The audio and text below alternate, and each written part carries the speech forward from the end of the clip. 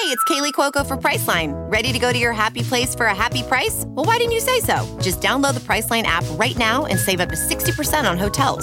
So whether it's Cousin Kevin's Kazoo Concert in Kansas City, go Kevin, or Becky's Bachelorette Bash in Bermuda, you never have to miss a trip ever again. So download the Priceline app today. Your savings are waiting. Go to your happy place for a happy price. Go to your happy price, Priceline. And that is launched out to deep left field. Big fly for Mike Trout. This is ground ball to second base. Red Heifel falls down, picks it up, fires the first. The Angels have no hit. The Seattle Mariners. It's gone. Big fly for Anthony Rendon. Hey guys, I'm Alex Curry. This is Joe Adell here with the Los Angeles Angels. Brandon Marsh. This is Chris Rodriguez. You're listening to the All Angels Podcast. And welcome to another edition of the All Angels Podcast. It's always better to do this after a sweep, I must say. Oh, how sweep it is. Exactly. That doesn't happen very not often, this year. Not this year. This year, the last few years. And so it almost didn't happen. But, of course, we'll get to that in a second. I am joined with Chris, the Curator Johnson. There you go. And I'm, of course, Daniel Garcia. Kind of like I mentioned before, this sweep of the Detroit Tigers, yes, the Detroit Tigers are the Detroit Tigers, but for a team like the Angels, who have been really struggling against these like lower teams, to get out of Detroit with a sweep, especially the way the Thursday game ended, definitely has the Angels fans at least a little excited. Yeah, and not only the sweep, but just the production from the future. Yeah, exactly. And those guys, the future guys, like you mentioned, played a huge part in this series. So let's get to it. Obviously, the first game Tuesday out in Detroit. Weird week coming up for the Angels.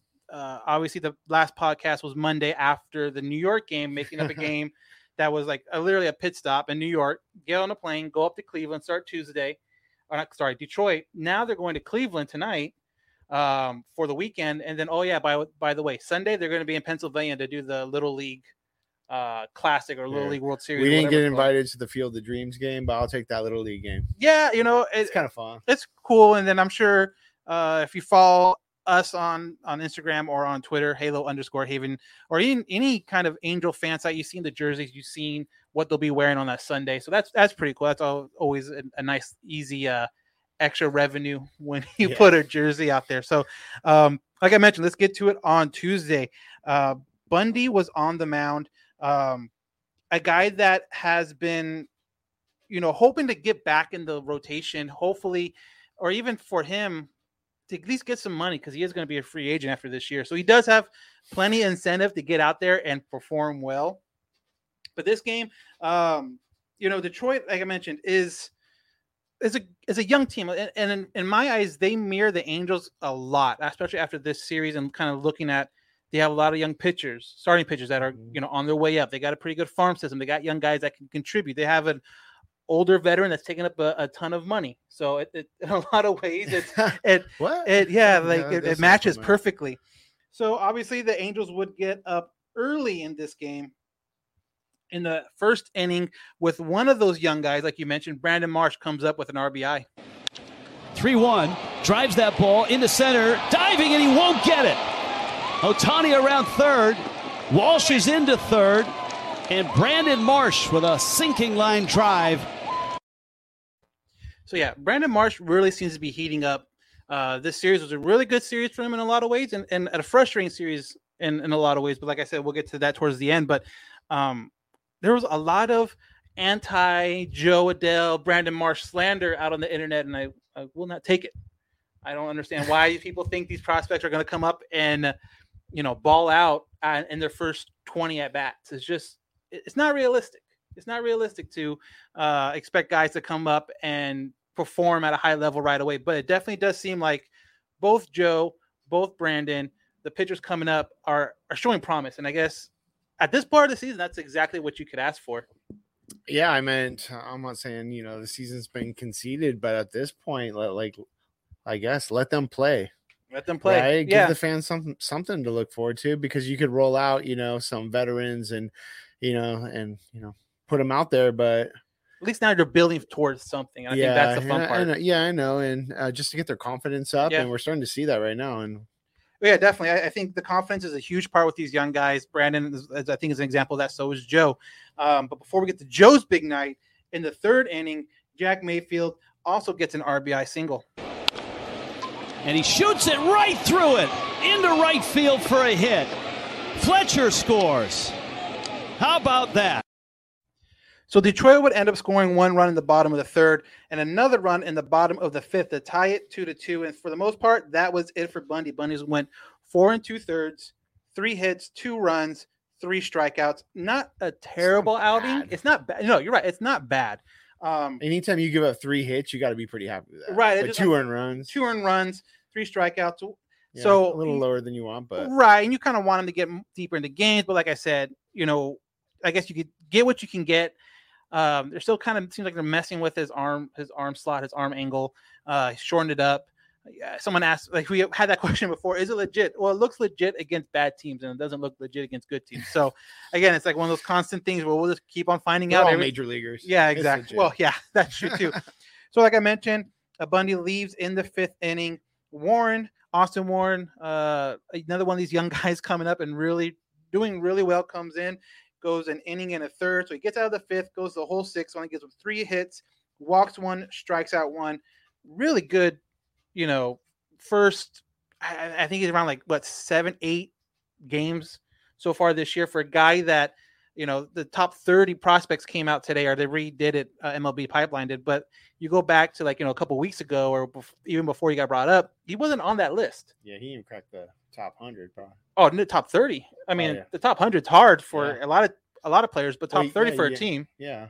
So, I mean, it just kind of shows that if there's a name out there that we're not familiar with as fans, doesn't mean they don't have some kind of a purpose or can't contribute in a really productive way. Yeah, we're in love with the top prospects. Which you understand. We're loving the top 2 prospects. Beyond that, we lose interest. We want those guys to succeed. But yeah, some of these guys deeper in the draft, and another one is Walsh. Yeah. And see what Yeah, exactly. So, and relievers aren't going to get a ton of love when it comes to prospect lists. So what's his nickname, man? Iceman or something. He threw out that thing today with ice in his veins. He just does not seem to flinch at all. No, he goes out there and he just feels like he's nothing's too big. Before. Yeah, nothing's too big for him.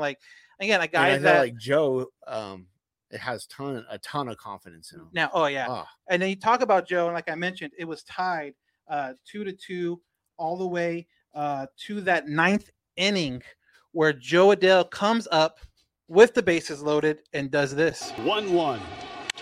Adell, left field. That ball's deep. That ball's gone. Grand slam. The kid did it. And the Angels grab the lead. Say it is so. Joe Adell. Grand slam. Given the opportunity. So given the opportunity is a very good way of putting it that Gooby said right there. There was conversation coming into that situation where why not pitch hit Upton or pitch hit someone off the bench? But no, he went with Joe. I believe that was Joe's only hit of the game. As I look at it, yeah. Before that, he was 0 for 4 with 1 strikeout, but Madden kept Joe there, didn't pitch hit, didn't try to do anything different, and it really paid off with a grand slam. Okay, so he pulls him. Right. Upton goes up there. He rolls over. He strikes out, whatever it may be. Joe's confidence is crushed because you don't believe in me. You took me out, and then you had the opportunity to do that. And true confession right here that I was watching the game. Right. I went into the kitchen. You missed it because a few days before it was 2-1, stuck around. They lost to the Yankees. I'm like, whatever. I go back out and it's 6-2. Yeah. 6-2, 7-2. I'm like, what happened? I'm like, I got to rewind that. Dude, mammoth blast. Like the way he hit it, it was just like, you got to love the passion too. Yeah. He knew it right away. He knew it off the bat. The bat flip, the yelling at, and actually too, if you listen to the clip, you can actually hear a live mic moment where he kind of said, "Let's effing go." Do we got that audio right now? Yeah, I mean, we just played it. You can go back and hear it. Watch, I'm gonna play it right now. After you can kind of hear it a little bit. Let's see. 1-1. Adele, left field. That ball's deep. Did you hear it? No. Okay, listen to it again one more time and listen closely right after the bat. 1-1. Adele, left field. That ball's deep. That ball's gone. Grand slam. The kid. So like I said, gotta love the passion. Gotta love his enthusiasm. He made a great diving catch at Angel Stadium before the road trip in left field. Yeah. And again, same thing. Came up, knew the moment, fist pump. You can just see that he's having fun. He's excited. The fans are giving him energy. And that's something he said when he came back up this year, was that the fans' energy is something totally different. And you hear that from guys. Some guys are just guys no matter what. Like, it doesn't matter to them. But there's some guys that do draw on that. And it seems like Joe, between that and just getting confidence, he is really just a different player this year offensively and, thank God, defensively as well. Yeah, playing AAA ball too. I know you probably already talked about that at some point, but getting those reps at AAA and playing against a different team, not your own team. Right. There's a lot than playing simulation games versus real stuff. Definitely. So game speed stuff. So that's been huge for him. And I mean, like, that passion, can you imagine after the season you had last year, you go from being, top maybe 3 prospect in MLB, right, to people just discard you. Yeah. You're not even ranked. And you want to talk about confidence. I think Brandon went over past you. You have Detmers past you. Nobody's calling on the phone for you in trade talks for the most part. And then you come up there, all that conditioning, all that time in the weight room, all that, early mornings on the field, spring training, AAA, to come back, and then you connect on one of those. And then the situation too, like as a kid, who doesn't have a situation in your head in the backyard at the park where it's like, oh, bases loaded, 2 outs, tied game, and then as a kid, I still do that. Yeah, man. exactly. It wakes up like that. Yeah, exactly. Then you jump over the fence. Yeah. So I mean, great sight for him, great confidence boost for him. It just seems like he has things going. And like you mentioned, we talked about Austin Warren being a young guy and someone that you don't know. Well, here's another young guy who just needs just as much confidence, even though everyone knows who he was and now definitely knows who he is. Well, in this game, it wasn't over. Kurt Suzuki homers to give a little more space. 4th of the year makes it 7-2. David Fletcher reaches on an error, which allows Juan Lagares to score. Now the final score is 8-2. But from, again, a 2-2 game all the way into the 9th, bullpen does a really good job. And like we mentioned, Warren was an inning and a third. Cishek, he seems to be – he's very streaky to me. Very streaky. He looked good. He looked good. He looked really good. And like I said, promised to take back every so he looked when he got out of that jam. Yeah, and he looked really good. He looked really good. 1 inning, 1 walk, 1 strikeout. That's perfect. And then you had Myers come in for 2 innings, the 8th and the 9th. Gets through that easily with only 1 hit and 4 strikeouts. So Myers, again, another guy that has seen better days, but has seemed to be turning it around and doing a really good job of coming in a high leverage situation. But other guys are definitely contributing, are definitely helping this team out. And I think that is the fun part about this team, the fun part about watching the games now. Because like you said, it's not that we're conceding the season. Like, the chances of them making the playoffs are very slim. I think Fangraphs had it like at 0.3% or something at this point. Man, I thought at least get 1%. Yeah, so I saw 1%. But honestly, though, to watch this team and these young guys is another reason to watch. Whether it's like Detmers on the mound, something more than Ohtani. Right, you have Detmers on the mound. You have what's Joe and Brandon going to do? What's some of these other younger guys, Berea, Suarez, can they take the next step and stuff like that? So that's a lot of fun. So going into Wednesday's game, Ohtani Wednesday. Huge talk about obviously Ohtani in the MVP race. What is he going to do? Can he get you some innings now? Like what, it's always how far and how long could Ohtani go while he's doing both, while he's hitting and pitching. And that's exactly what happened in this game as far as batting lead off and pitching in the game. So Angels were up early off of this Justin Upton home run. Best pitch in baseball. Still a well-located fastball. There's one that missed with location. And J-Up sends it out of here. 2-0 Halos. It was a four-seam fastball, Matt. 95-mile-an-hour fastball. And J-Up goes Uptown Funk. Cause Uptown Funk don't give it to you. Cause Uptown Funk don't give it to you. Cause Uptown Funk don't give it to you. And that 2-run blast in the first inning is all that Ohtani would need this game. He looked absolutely awesome. Besides giving up a home run in the bottom of the fifth, he looked great. He went 8 innings, 6 hits, that one home run I was talking about, 8 strikeouts with 90 pitches.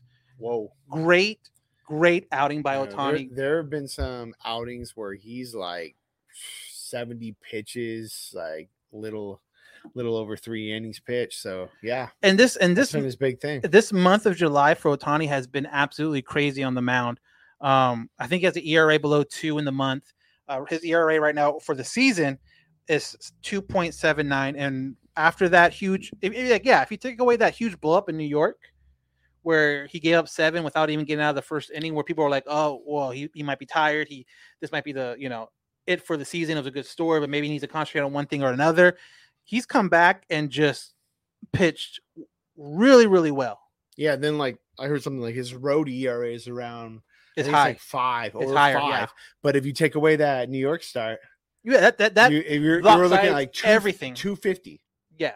250. That's big. That's huge. Yeah, I mean that New York start, he didn't get out of the inning. I don't even know if he got an out. I think he went 2/3. Yeah. I think he might went 2/3. Went 1 out, 2 outs, and it just it's like an infinite ERA for that start. Basically, it's insane. So outside of that, yeah. So Ohtani again, this shows the world what he's capable of. Again, 8 innings, 6 hits, 1 run off a home run in the 5th. But after that, just completely shuts it down. And they mention it, and it's kind of everyone knows it now. But him being able to really crank up the velocity late in games, beginning of the games, he's touching 93, 94, somewhere around there. He doesn't really go past that. But when he has a feeling that it's towards the end, the 6th inning, the 7th inning, the 8th inning, he lets it go and he gets up to 98. And for a batter who's used to seeing 93, 93, 93, coming 98 when you think the guy's getting tired, I mean, that can't be easy. I mean, if you look at most starting pitchers, third time, I think it's the third time around the line. That's when you see that average explode. And then you hear third time around against Ohtani. It's like, now you're really in for it. Yeah, you're done. And especially if he has all his secondary pitches working, whether it's that, splitter, whether, all that stuff works. He's going to be really hard to hit. So again, it was Ohtani Upton with his 2-run home run in the first, Ohtani only giving up 1. And so they're really trying to hold him into the 8th inning, let him finish that 8th inning because he was due up, the 7th inning, because he was due up at the top of the 8th inning. And it's always good when you can give yourself a little bit of run support. Ohtani got it. He got it. Number 40. A franchise record for left-handed hitters. 3-1 Halos.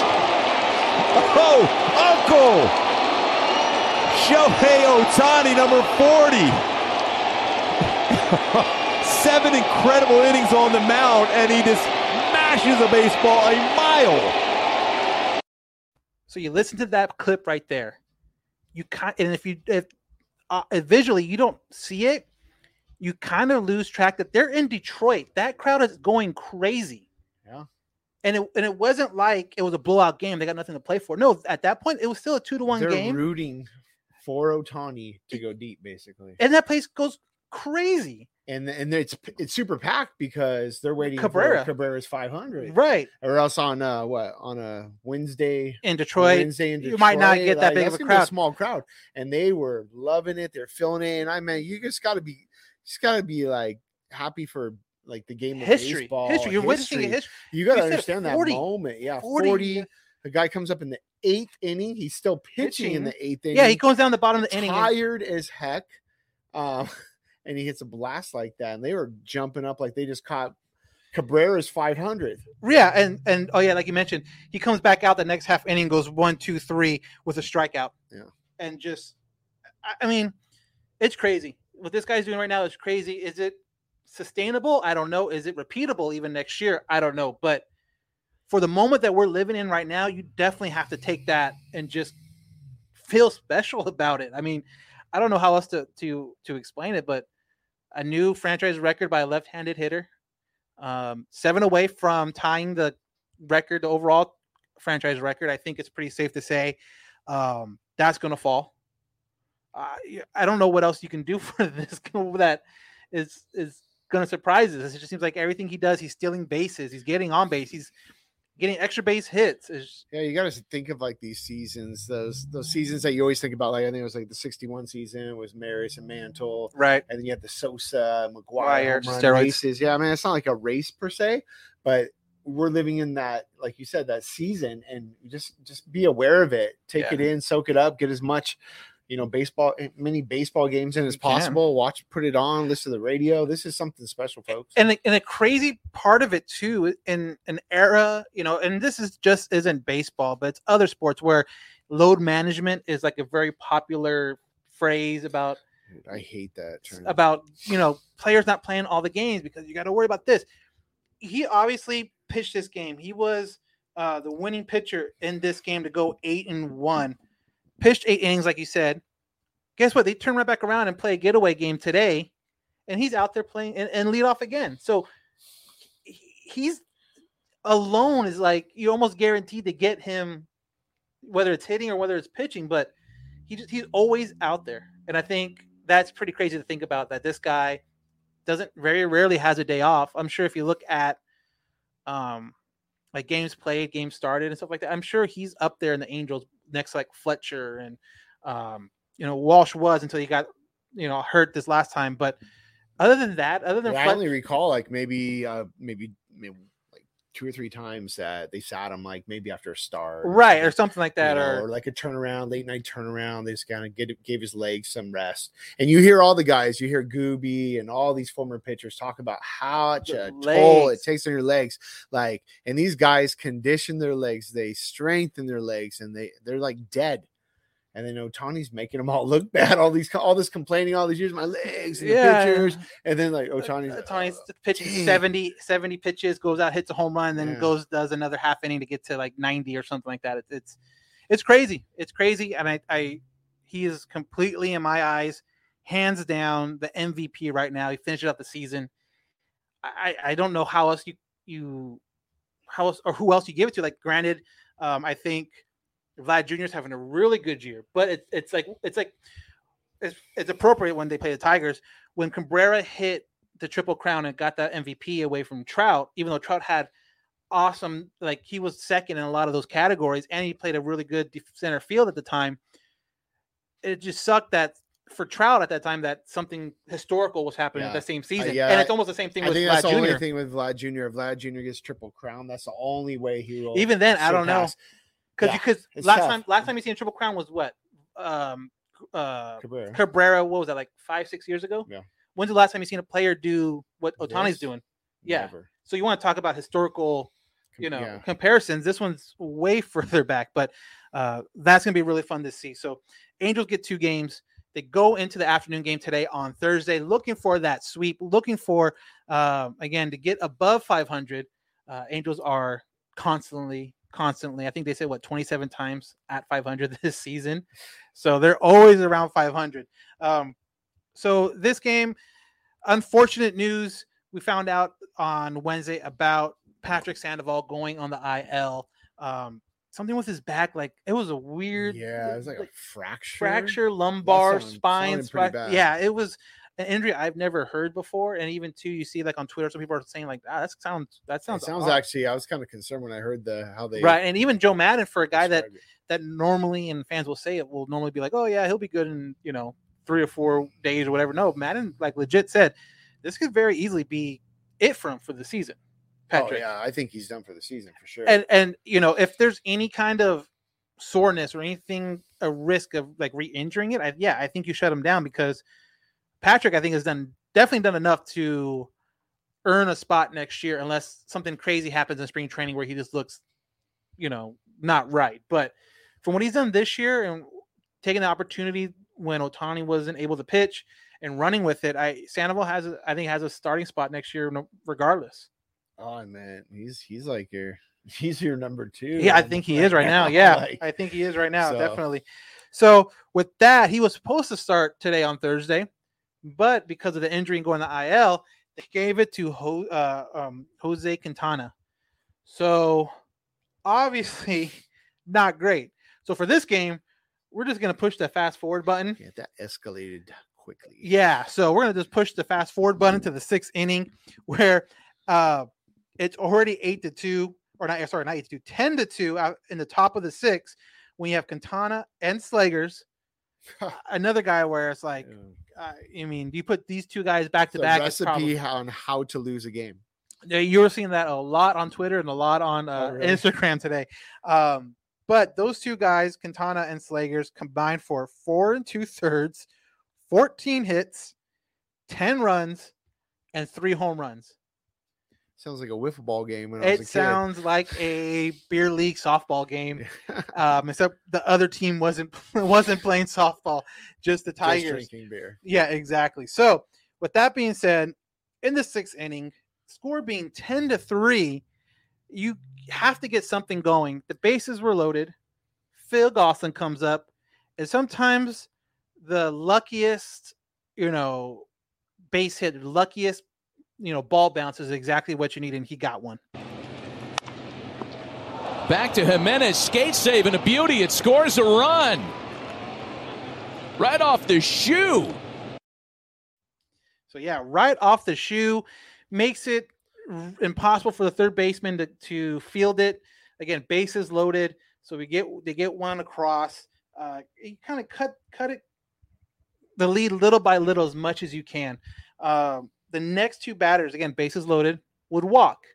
So you're not overextending yourself. You're not swinging at pitches that you're too hyped. You know what I mean? You're willing to take what the pitcher gives you. You hear that all the time.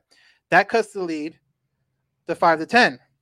Joe Adell will come up, hits into a fielder's choice, uses his speed to get out of a double play, which is huge. Not only does it score a run, but it keeps the inning alive. So now, 2 on, 2 out, and you got Brandon Marsh, who earlier in the game should have had his first career home run, but for whatever reason, Madden decided not to challenge it. For whatever reason, umpires decided to go back and look at it. Got a triple out of it, came around the score. So I guess all in all kind of broke even, but it sucks. This series with Brandon, he's hit the ball really hard. He's hit the ball really well. And then we go back to the Tuesday game, had a double, and it comes out later that it would have been a home run in either the park. It was like a home run in 29 out of like 30 parks. Yeah. And the only park that wouldn't have been a home run in is Comerica, because that ballpark is huge. Yeah. That ballpark is so big. Yeah, it's not like old Tiger Stadium or anything. Yeah, exactly. So obviously Brandon's seeing the ball better. He's one of the young guys we were talking about, Joe, in the first game. Brandon's having a huge series for himself here, getting on base, triples, extra base hits, using his speed. But now he comes up to the plate. Like I mentioned, the score's getting cut little by little, and you just kind of need that momentum to keep on going. And he comes up and does this. The 9th Angel to hit in the inning. Marsh sends it to center field, and that's going to get over Cameron. Walsh scores easily. Here comes Adell. Brandon Marsh's big day continues, and the Angels are somehow right back in this game. Yeah, right back in this game, making it 8-10 at that point. So only 2 down, and that would cap a 6-run 6th inning for the Angels. And the games like this, you're like, man, okay, how tragic would it be to come back and then you see it, you lose by one something short, like that, or you tie it up in extras, you get walked off on, and you're like, dude, I just would have rather been done early. Let's just pack it in 10-2, let's go home. But it's great to see young guys performing. It's great to see young guys coming up in clutch situations. Again, clearing not trying to do too much, not trying to kill the ball. That center field in Comerica Park, though, 420 out to the center field wall. So that ball can roll for a little bit. He hit the ball over, like to get a triple, you got to have a little bounces, carry him off a wall, things like that. But that ball went over his head to the wall, hit the wall, bounced off, and he's got a triple. Yeah. So like that's not normal. Yeah. So again, it played against him the first time. It helped him now. The second time. So. But so Brandon gets 2 triples in this game, ends up going 3 for 5. 3 RBIs. I think they said I saw some stat. It was like the first Angel to have 2 triples in a game. I think about like over 10 years. Dang. I want to say it was like Sean Figg. Probably that sounds like the right name for that situation. Yeah. But again, they keep on grinding. After obviously the Bundy, after the Quintana and Slagers kind of blow up. The bullpen was like lights out this whole game to give them that opportunity. You're talking about. Are you talking about our bullpen? Yeah, right. Oh, okay, cool. But like again, some of these guys in here are young and they're going to be here next year. Whether it's Andrew Wantz, who came in, got called up the day before, has been on the taxi squad, so he has been kind of hanging around with the team. So it's not like he was fresh off the plane, but he comes in after Slagers, gets the last out of that inning, so kind of stops the bleeding. Comes out, has a clean inning. Then you have Meyer come in for an inning again, clean inning. These guys that you look for in high pressure situations. And at this point, the game's on getting closer and closer. And you need the bullpen probably more so than ever then to not let that momentum slide away. Because what they always say, like when you put up a big number, don't let the other team come back and respond to it. Because now all that momentum is gone completely. Keep burying them. Yeah, exactly. And that's exactly what happened. Austin Warren will come in the 8th inning. He would end up getting his first career save, 6 outs. So again, another young guy that has absolutely balled out. Bullpen was great this game. It was absolutely great. And it's kind of frustrating because if you got this kind of bullpen production earlier in the year, this could be a whole different situation with this team. You could theoretically only be like 2 or 3 games out of a wild card spot and be right in it. So in the top of the 7th, Jared Walsh would continue this comeback with his double. That's into left center field. That's going to bring around Ohtani to make it a 1-run game. So 9-10, you're right back in it. And in the 8th inning, the comeback was complete when Max Stassi does this. 3-1 home to Stassi. Swing and a drive into left field. That one's got a chance. It's going to go. Homer for Stassi. And the Halos have come all the way back. Santa Maria. Maximus entertaining us. What do you think of that Vasgersian call right there? Santa Maria. I don't know, man. Like maybe the first 100 times he's done it, it was okay, but I don't know. So that makes a comeback official. It's now 11-10. Angels take the lead. Shohei would add a sac fly to make it 12-10.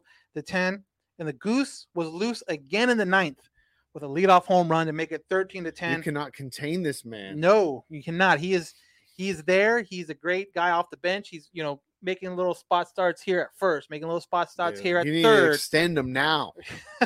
So makes it 13-10. And like I mentioned, the bullpen actually absolutely shuts it down with Warren coming in the 8th and the 9th to get his first career save, 2 inning save, 6 outs. Angels take the sweep. Sweep the Tigers, sweep a team that they should sweep a team that, struggled early, but they kind of looked, fairly decent in this last month or so. Like if you look at Detroit's record per month, that first month was absolutely horrible, but I think they've been at 500 or above 500 every month since. So a team that's good, young, and promising, but the Angels definitely took advantage and took a lot of heart to come back in this game for sure. So three wins on the way to Cleveland. Like I mentioned before, they're going Friday, Saturday in Cleveland. Sunday is the Little League World Series Classic, or I'm not sure what the heck yeah. I'm excited for this. I don't know about you. Did you ever watch the Little League World Series? I watched it all the time, especially when I was like in high school or whatever age, and it always kind of matched perfectly with the end of summer. Mm-hmm. So you always had like the last couple weeks before school didn't start. First week of August. Yeah, Chris being the molder of the minds right now. Jeez Louise. Started. No, I loved it, especially when I was in Little League, just seeing people that were your age And you go out to Western Regional, which we're close to, and San Bernardino. So you're seeing these teams. The West champion always came out of Southern California. Always. And it came out again, Southern California. Well, there's two.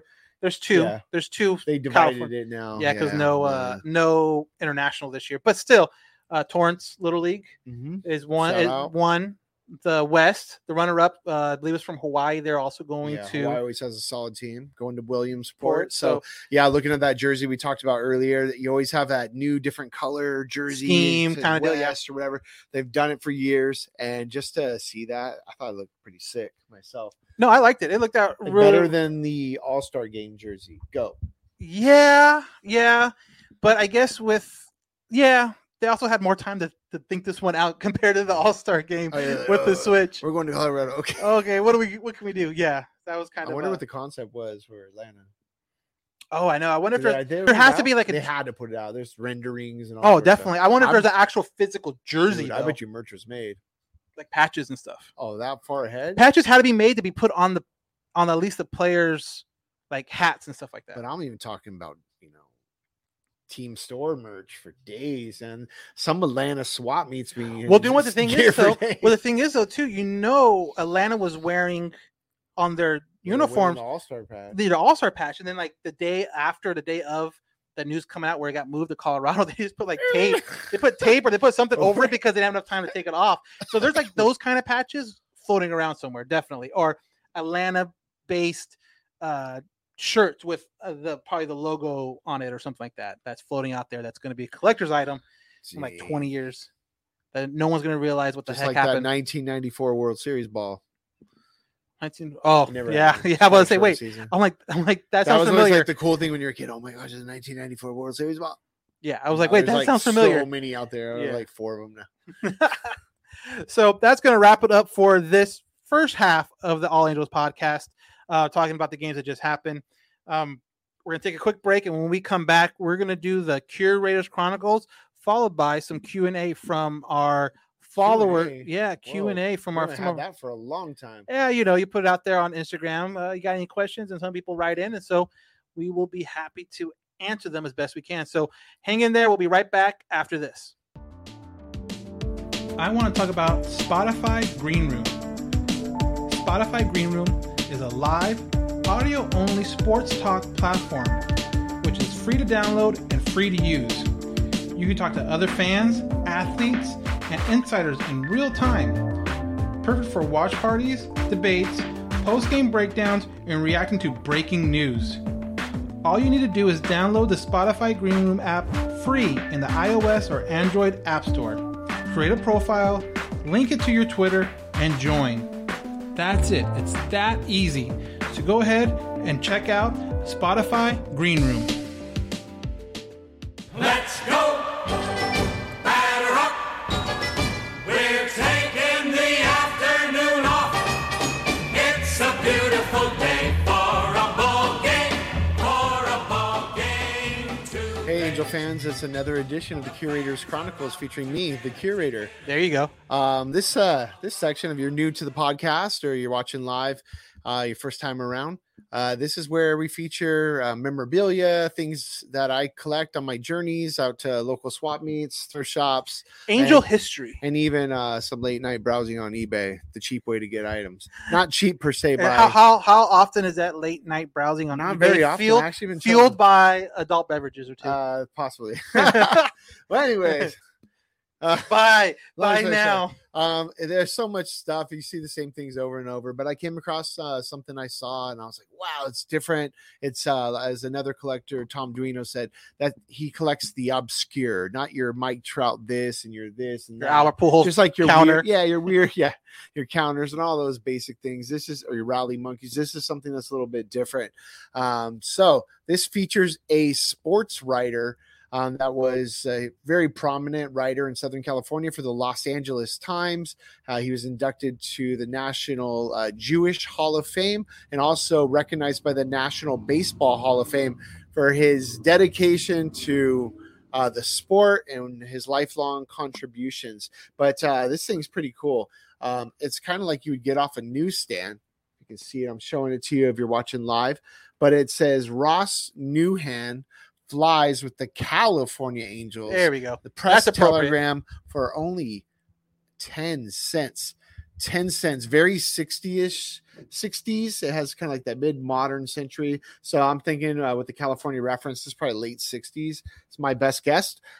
He started writing in 61, retired in 2004. And he actually wrote a book about the history of the Angels as well. And it has the Angels with the periwinkle kind of uniform on the front.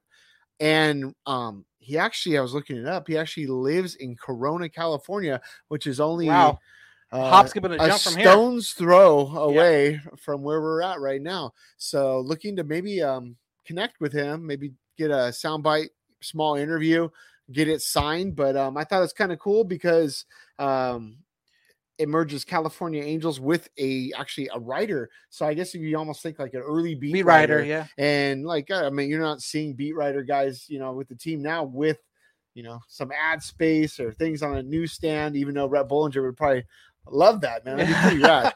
But yeah, Fletcher, Sam Blum, imagine that. That'd be awesome. So this thing's in pretty good condition. Just thinking about somebody probably just took it off and stored it away, and here it is. But and it, like you mentioned too, it's probably like late 60s, early 70s or whatever. And you would think at that time, like he's collecting really. Well, no, I'm saying like his stories, like.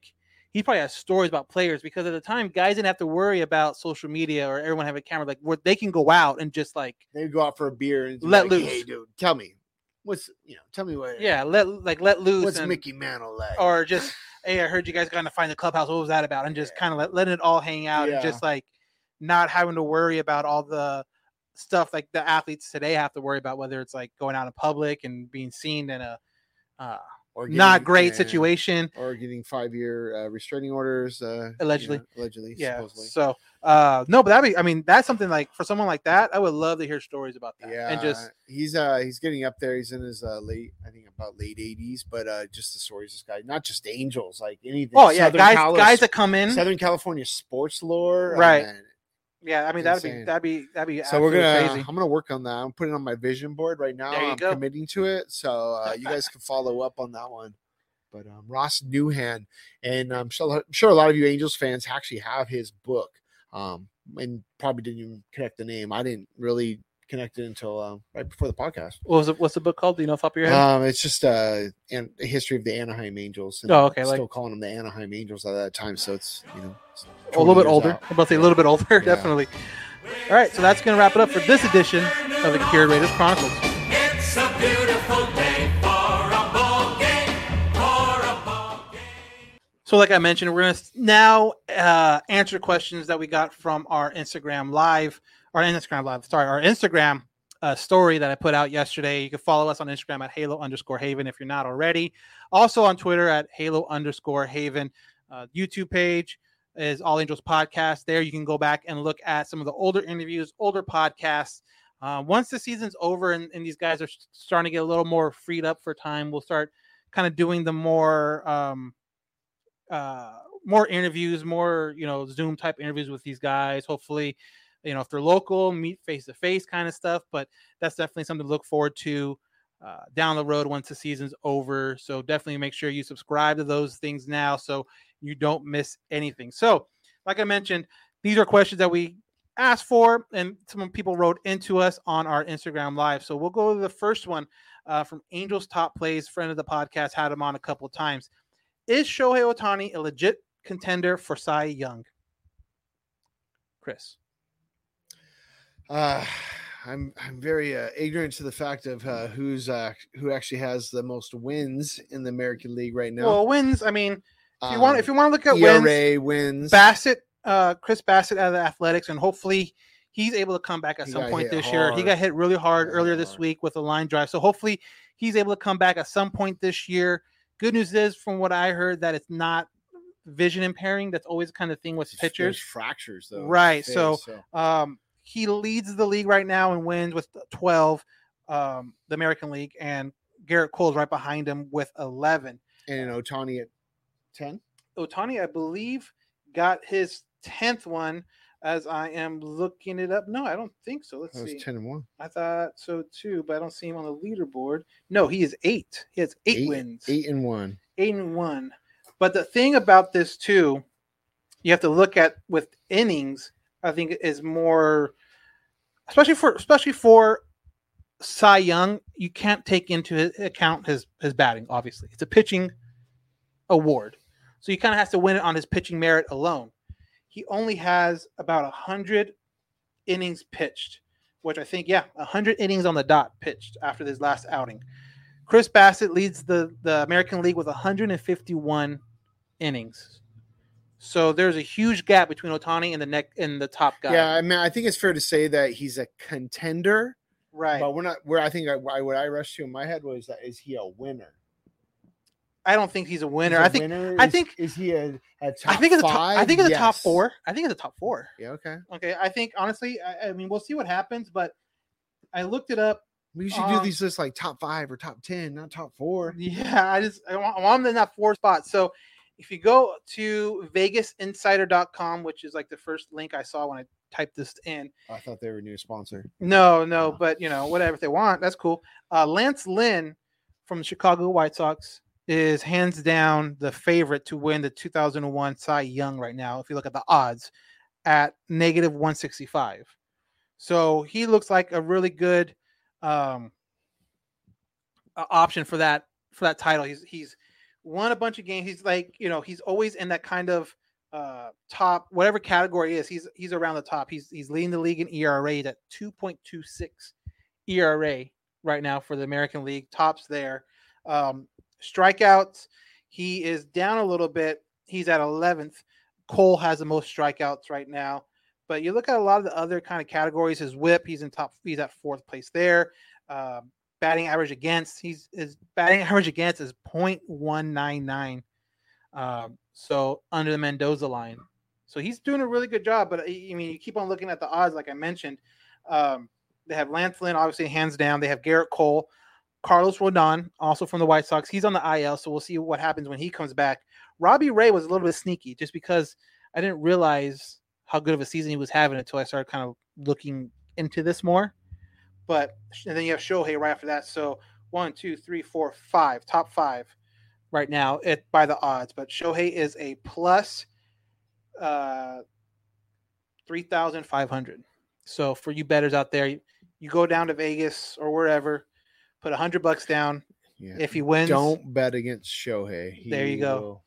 Meanwhile, I could probably find like the MVP odds, and his is probably like negative 300, 500, 2,500. Truly, I mean, what's the greater award, Cy Young or MVP? And the answer obviously is MVP. Yes. When when a pitcher, it's rare, but when they do win the MVP and Cy Young, so they exceed their Cy Young and get the MVP. I mean, that's a huge accomplishment. So, he's creeping there. He's creeping in there. Yeah, he's doing well. I think the innings count is going to hurt him, just because he's so far back with not a lot of time left. But it's going to be a good story. He might get some votes because of that. But I think as far as top 2, top 3, I'm not sure he's there yet. But hey, you have another 8 innings here, another maybe a shutout, complete game there.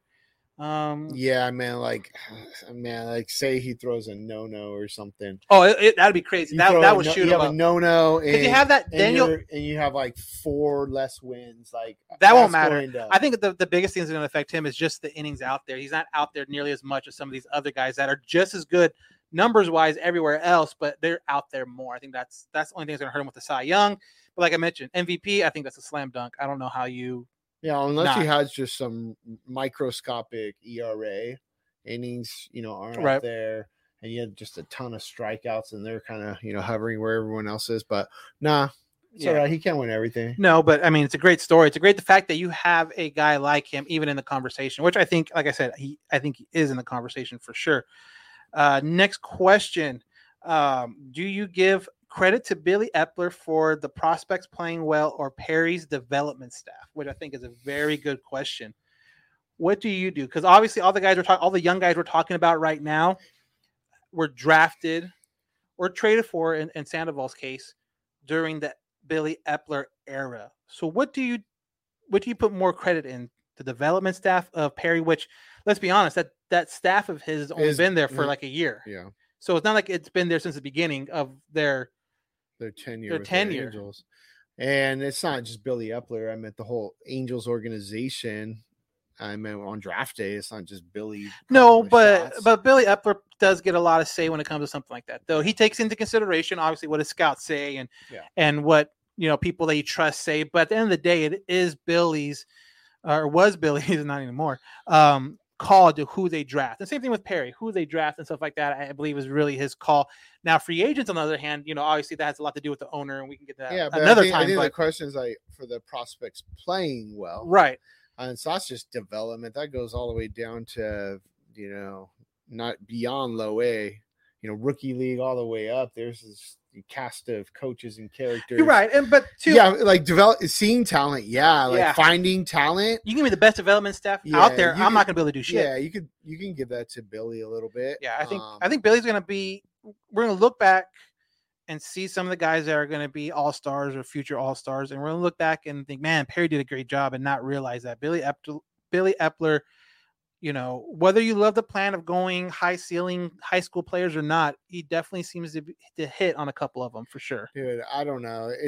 I wonder if every franchise, goes through this, but like all this GM, man, first people are up on GMs, right? It's the savior of the franchise. Oh my gosh, we got Perry in here. And then months in, Perry conference. Well, Perry, DePoto, same thing. They're calling him Jedi forever. Oh, this guy's amazing. Hate him, right? He's getting trashed now for giving up that reliever, Kendall Graveman. Yeah. So, and then you bring in Epler, and he's the next great one. He studied under Brian Cashman, and then he's trash, and he's gone. And then now you're looking back like, oh, did he? He did bring a little bit more to the franchise than we thought. I mean, even like Stoneman, going back to Stoneman, winning the World Series with Stoneman. He's always kind of regarded as, the man when it comes to GMs, Tony Regan, right? All sorts of bad contracts. And GM, and I will say this, and I've always said it, and I probably will always say it. GM has to be the hardest job to have in sports, like management, because not only are you kind of forced to win now, but you're also forced to win later. The future. Right. So what do you want me to do? Yeah. And that's exactly what happened with Epler, is that he did a lot of stuff that set up this organization for the future, or at least have a shot to do well in the future with the guys he drafted, whether it be Joe, Brandon. We'll see what happened with Canning, but Canning was very promising. Trading for Sandoval, for, Maldonado, he did a lot of things that set this job up, or this team up, for the future. He didn't do a great job of setting this team up for now, but it seems like that future is coming quickly. And I think, Perry has to win now, but he also, again, has to make sure that this is sustainable for 4 or 5 years, because as a GM, you got to do both. The manager, Joe Madden, he could just set it up and be like, okay, I just got to make sure I can win today's game. He doesn't necessarily have to worry about next season, where Perry has to think 2 steps ahead or 2 seasons ahead. And you're seeing that with the trade deadline. Then you got to walk up to an owner who's like Artie, billionaire Artie. Yeah. And tell him, I want to get this guy. You're crazy. And Artie has a guy in his mind. He's got a Pujols. He's got a Rendon. He loves Hamilton, who it may be. And he's all, go get them. And you're like, that's not. That's not what I would do, but since you're paying my kids' tuition, I guess I have to. So then their tenure gets based off some move like a Hamilton or which I never thought was. I never thought it was completely fair for the Pujols contract, the Hamilton contract, the CJ Wilson. Like, those big contracts aren't GM signings. Like, you talk to anyone that follows off-season moves enough, like reporters or just guys that used to be in the business. So all those type of signings, the Trout extension, those type of signings are owner signings. Those are jersey sale signings. Those are owner signings. Those aren't that term. There you go. As he's wearing a Trout jersey for sure. It's actually a Guerrero jersey. Oh, Guerrero. Okay. There you go. I didn't see the front. I didn't see the back. 27. Ooh, that's gonna be OG 27. That's gonna be interesting. That's always been a big controversy. That's gonna be crazy. That's gonna be interesting, especially if Trout doesn't bounce back. But on that note, Trout is kind of with the team and kind of moving around, kind of stretching, kind of playing catch. Don't know what that means. Don't know if that means he'll be back soon or he's just bored. I don't know if he's just bored, but he's stretching around. He's doing a good job. Alex Cobb threw a little bit yesterday. Today felt perfectly fine. Nothing was an issue at all. So maybe he goes on a rehab start. We'll see what happens with that. But Alex Cobb, another guy that who knows what will happen going forward in the future. So moving along a little bit, talking about Trout, talking about the young guys in the outfield. The next question we have, what's the ideal outfield next season? Where does Upton fit in? Not in the outfield. Is he a fourth outfielder? Is he a fourth? Yeah. You think they keep him as a fourth? I don't know. I don't know what you do with it. I think you keep him. I think you almost need to keep him as a fourth. Yeah, I don't know. Because realistically, I don't know what else you would do with Upton unless you're going to outright DFA him like you did Albert. You DFA him or see if there's any interest, and that's a tough one. Especially with that money contract. Yeah, man, I just don't see that. Would you be willing to tether a young guy with Upton for a team to take him, like they did with Zach Cozart and Will Wilson? Yeah, you could do that, but I wouldn't want to lose that guy. Exactly. I would pay like 70% of his contract, send him out, get something in return. But I don't know. That's a tough one. I don't know where he fits in with these young guys continue to do what they're doing right now. You just gotta plug them in next year and roll with them. You have to go Trout, you have to go Marsh, you have to go Joe, especially if they finish off the season the way they're going right now. I think Upton is one of those guys off the bench where you're gonna have to you're gonna have to use them in certain situations, give guys days off, pitch hit. We'll see how. And again, the biggest question for me too right now is the Ohtani thing going on right now is great.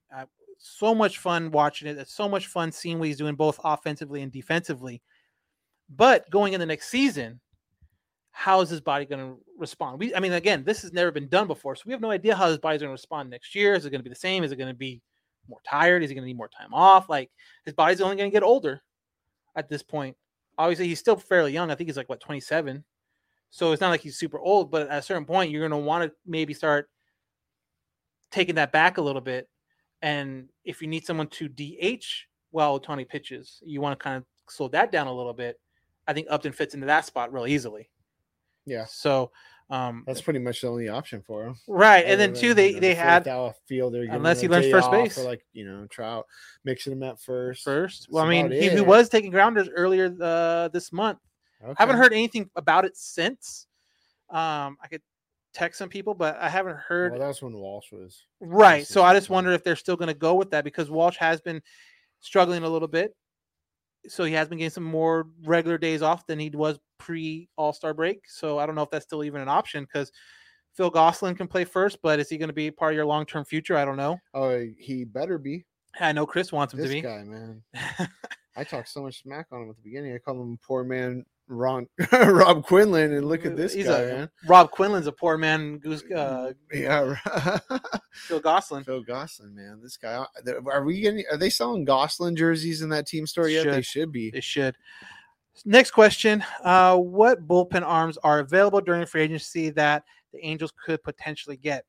So, free agency is still a while away, and I kind of understand this question a little bit because it has been an issue going forward. But honestly, you look at some of the names for pending free agents. You have, again, a lot of older guys. You have Kenley Jensen, Brad Hand, Trevor Rosenthal, Dylan Patansis, Familia, former Angels Garrett Richards, Joe Kelly. I think obviously the biggest one that the Angels are going to want to re-sign is Raisel Iglesias. He is going to be a free agent at the end of the year. With that being said, you don't really want to sink a bunch of money into 2 or 3 relievers. You want the one closer top, guy, which would probably be Iglesias. I think we all agree that bringing him back next year would make a ton of sense.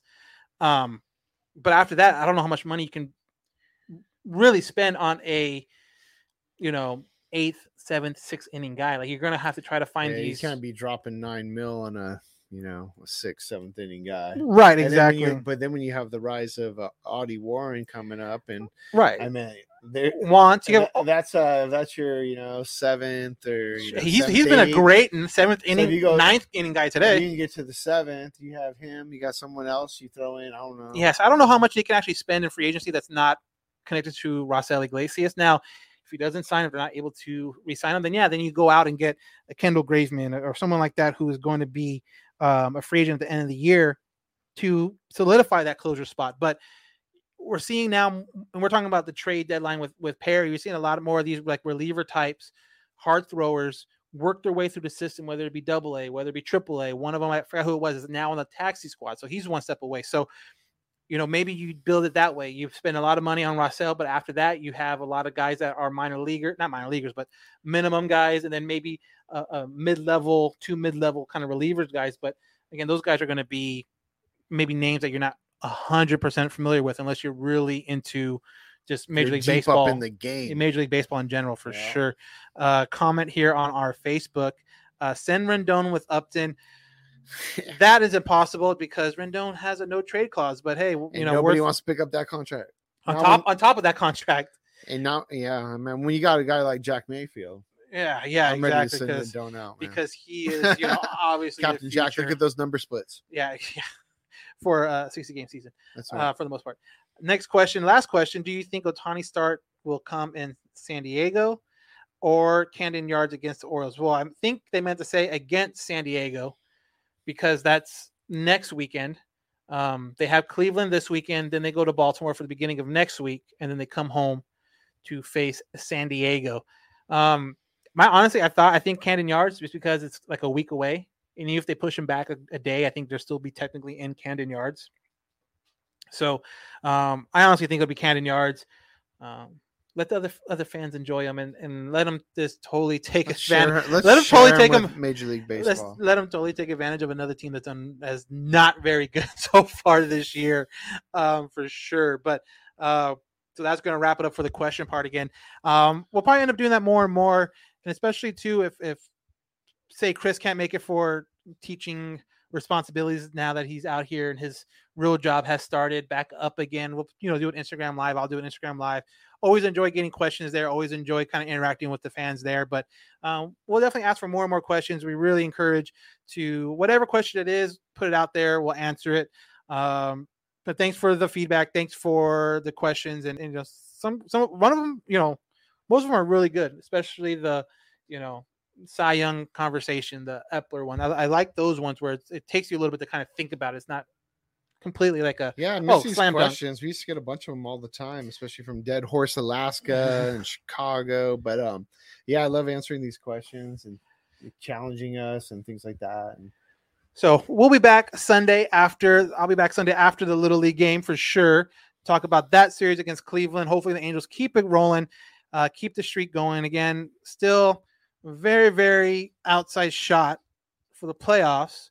Still, I think 10 games back in the division from the A's, and I think they're still like 7.5 back from the wild card. But who knows? Stranger things have happened. Next thing you know, they could pull an A's and go like on a 20-game win streak and surprise some people. But we'll see what happens. Again, injuries have kind of fallen on this team, but also at the same time, maybe you do get a Cobb back, maybe you do get a Trout back, and you can make some kind of a run because these young guys are really performing and playing really, really good. So that is definitely stranger things have happened. No, and you're absolutely right with that. So we'll just have to watch and see for sure. So that's going to wrap it up for this edition of the All Angels podcast. I am, of course, joined with the curator, and I was Dan Garcia. Again, thank you very much. Subscribe, rate, review if you're on iOS. Really appreciate it. Look forward to the next podcast Sunday night. Have a good one. Go Halos.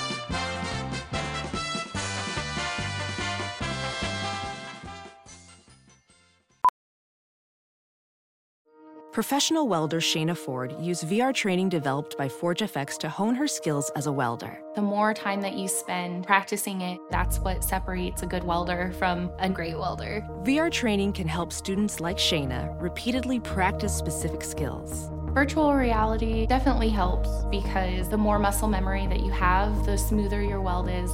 Explore more stories like Shayna's at meta.com/metaverseimpact.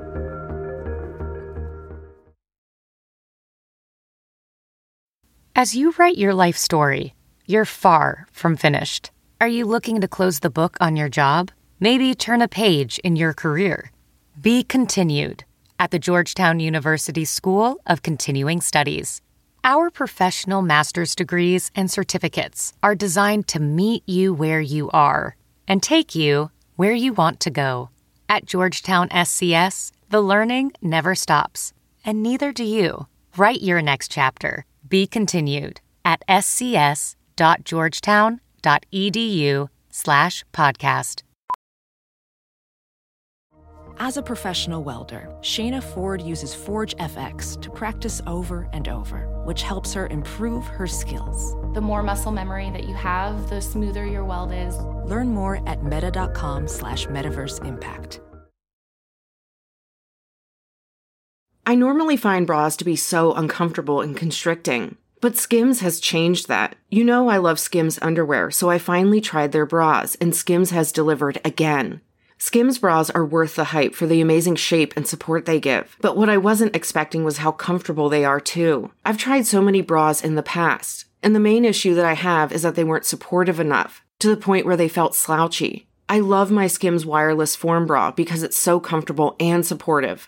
The older I get, the more I care about actually being comfortable in what I wear every day. And with my wireless form bra, I no longer have to sacrifice my comfort for the support I need. Shop Skims bras at skims.com, now available in 62 sizes, 30A to 46H. Plus, get free shipping on all orders over $75. If you haven't yet, be sure to let them know we sent you. After you place your order, select podcast in the survey and select our show in the drop-down menu that follows. Some people just know the best rate for you is a rate based on you with Allstate. Not one based on the driver who treats the highway like a racetrack and the shoulder like a passing lane. Why pay a rate based on anyone else? Get one based on you with DriveWise from Allstate. Not available in Alaska or California, subject to terms and conditions. Rates are determined by several factors, which vary by state. In some states, participation in DriveWise allows Allstate to use your driving data for purposes of rating. While in some states, your rate could increase with high-risk driving. Generally, safer drivers will save with DriveWise. Allstate Fire and Casualty Insurance Company and affiliates, Northbrook, Illinois.